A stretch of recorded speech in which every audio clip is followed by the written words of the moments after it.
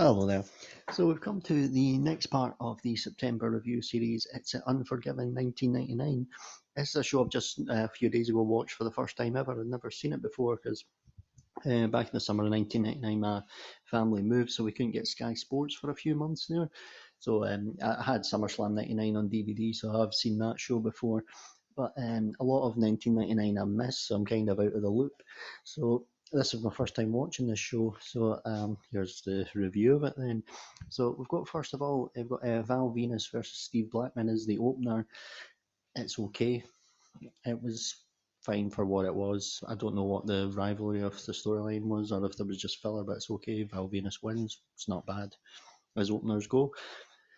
Up next, though, much better was D'Lo Brown versus Mark Henry. Now, this ties into what happened at SummerSlam when Mark Henry cost D'Lo the titles, the European and Intercontinental title. Of course, there's a lot of history as well with these two as former nation domination partners and things like that. The match itself, real strong storyline. The match itself, thoroughly entertaining, really good. Enjoyed this a great deal. D'Lo Brown wins. Really good stuff. Even better was China versus Jeff Jarrett. Now, I've heard of this storyline. This for the Intercontinental title. I've heard about this storyline and that they faced each other. And apparently, what it was is Jeff Jarrett was terrorizing women and beating them up all the time, and then China stood up to him.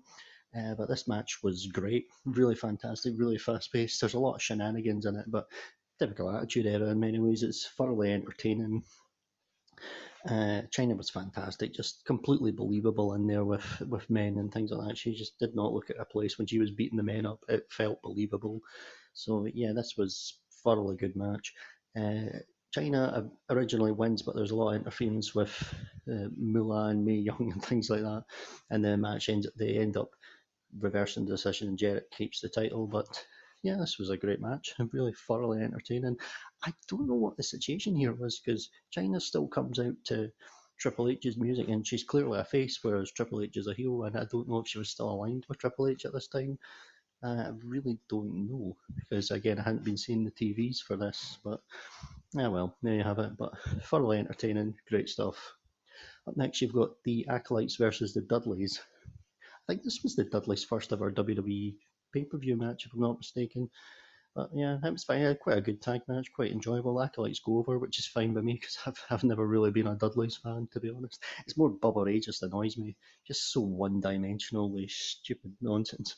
Devon's alright. He seems like a dick in real life as well, to be honest, Bubba Ray. But Devon seems nice. I remember seeing him on the little table talk thing with Alexa, and he's friends with her, so Devon gets a pass, but Bubba Ray's annoying. But it's kind of weird that the Dudleys won tag their first ever WWE pay per view match, unless that's a way of them saying, you know what, you're not one of us really.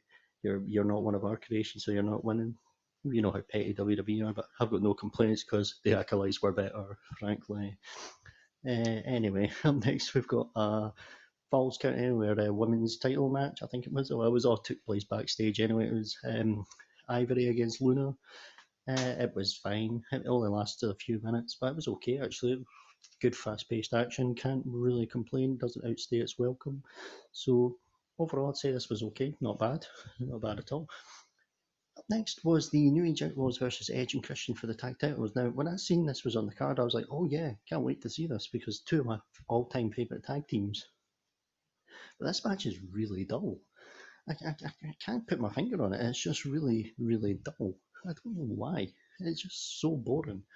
And it just is what it is, I suppose. It's just one of these things that happens from time to time. But yeah, and again, with me not having seen the programs, I don't know why Road Dogg and Billy Gunn are back together because they were split up before. Like at SummerSlam, you had um, the Mr. Ass was going up against The Rock in that Kiss My Ass match, but now he's back with Road Dogg. I don't know what happened, and they've got the belts, so who knows?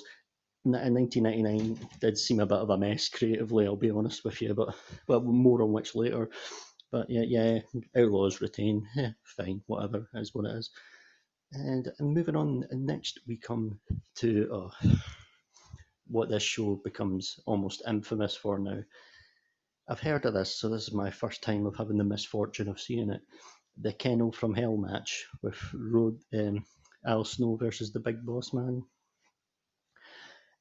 This is like you've got the Hell in a Cell over the steel cage, plus you've also got trainers with a load of Rottweilers at ringside. This match was. This is genuinely believe the anti-hype. I've heard bad things about it, but it lives down to the anti-hype. To be honest, it's one of the biggest pieces of shit I have ever seen. Just complete dog shit. Now the whole story. Now a month before at SummerSlam '99, I raved about in my review series last month the match with Al Snow and the Big Boss Man when they go into the bar. I actually loved that match. Everything else is just absolutely atrocious. I've heard about now. This is maybe I'm glad I never seen the TVs. I've heard about the whole storyline with Big Boss Man. Took Pepper's Al Snow's dog Pepper and ended up feeding it to him, and just atrocious, just horrible. But this match is stupid as well. They try everything. They try busting each other open. They try to save everything. I even listened to an interview the other day when Al Snow was talking about how how both him and Bossman were furious. They felt embarrassed by being a part of this. I don't blame them. I feel bad for them. I felt bad for them watching this. This was just atrocious. Al Snow ends up winning. Fine, it is what it is. But and it's interesting to note how I'm talking about how in 1999 everything the creatives seemed to be quite messy, and I'll keep talking about this a bit further. But Al Snow had mentioned as well. They said to Vince Russo about how they needed trained animals, like proper trained animals. He was like, "Oh yeah, bro, we'll get that for you, bro." Apparently they didn't.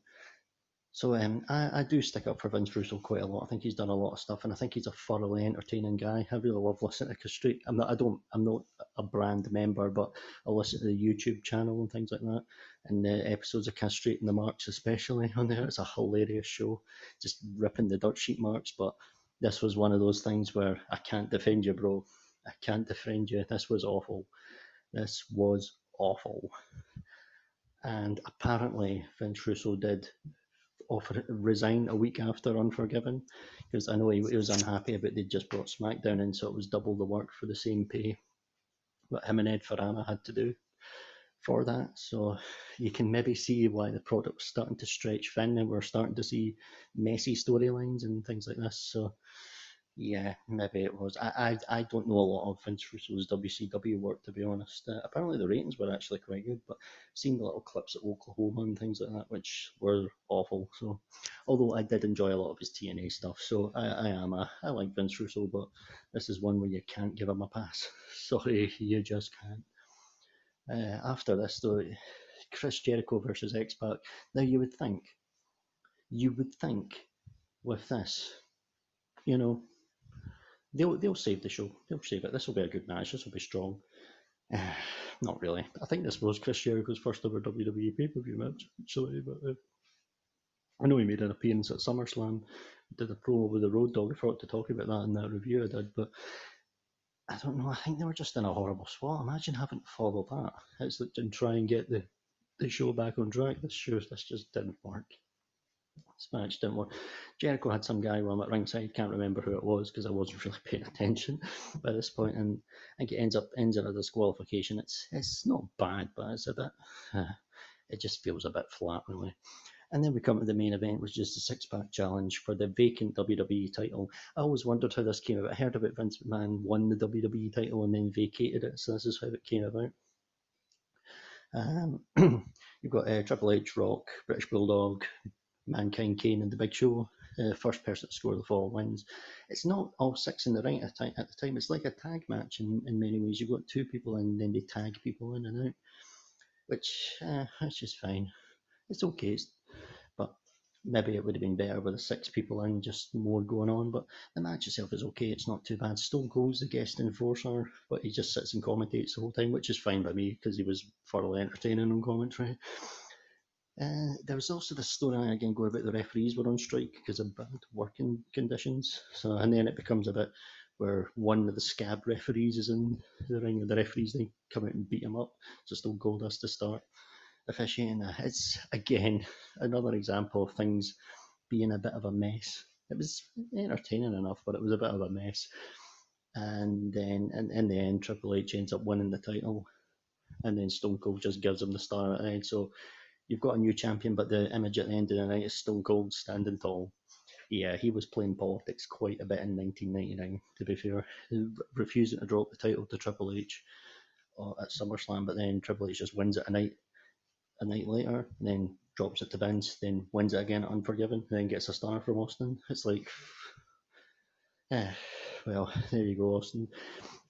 To be fair, I'm a huge Stone Cold Steve Austin fan, but let's be real, if John Cena was playing these types of politics, there'd be a lot of complaining.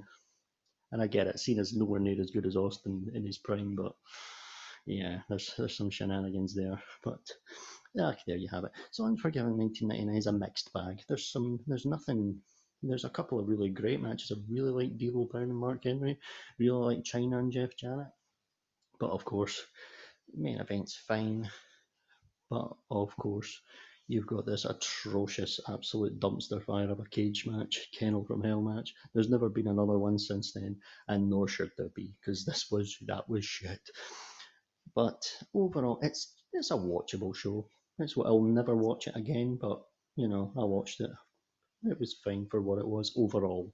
Overall, it was not too bad, but it did kind of show that maybe you could sort of see the cracks with Vince Russo and Ed Ferrara here because the world title scene got quite messy, and it's interesting to note that he did resign a week after this show. So there you go. It does say a lot there. It does tell you something there, but the overall watchable show. Nothing great, but one of the lesser shows of the Attitude Era, put it that way. So anyway, thanks very much for listening. Coming up next, there will be a review of Unforgiven 2000. So look forward to that. Thanks very much, then. Goodbye.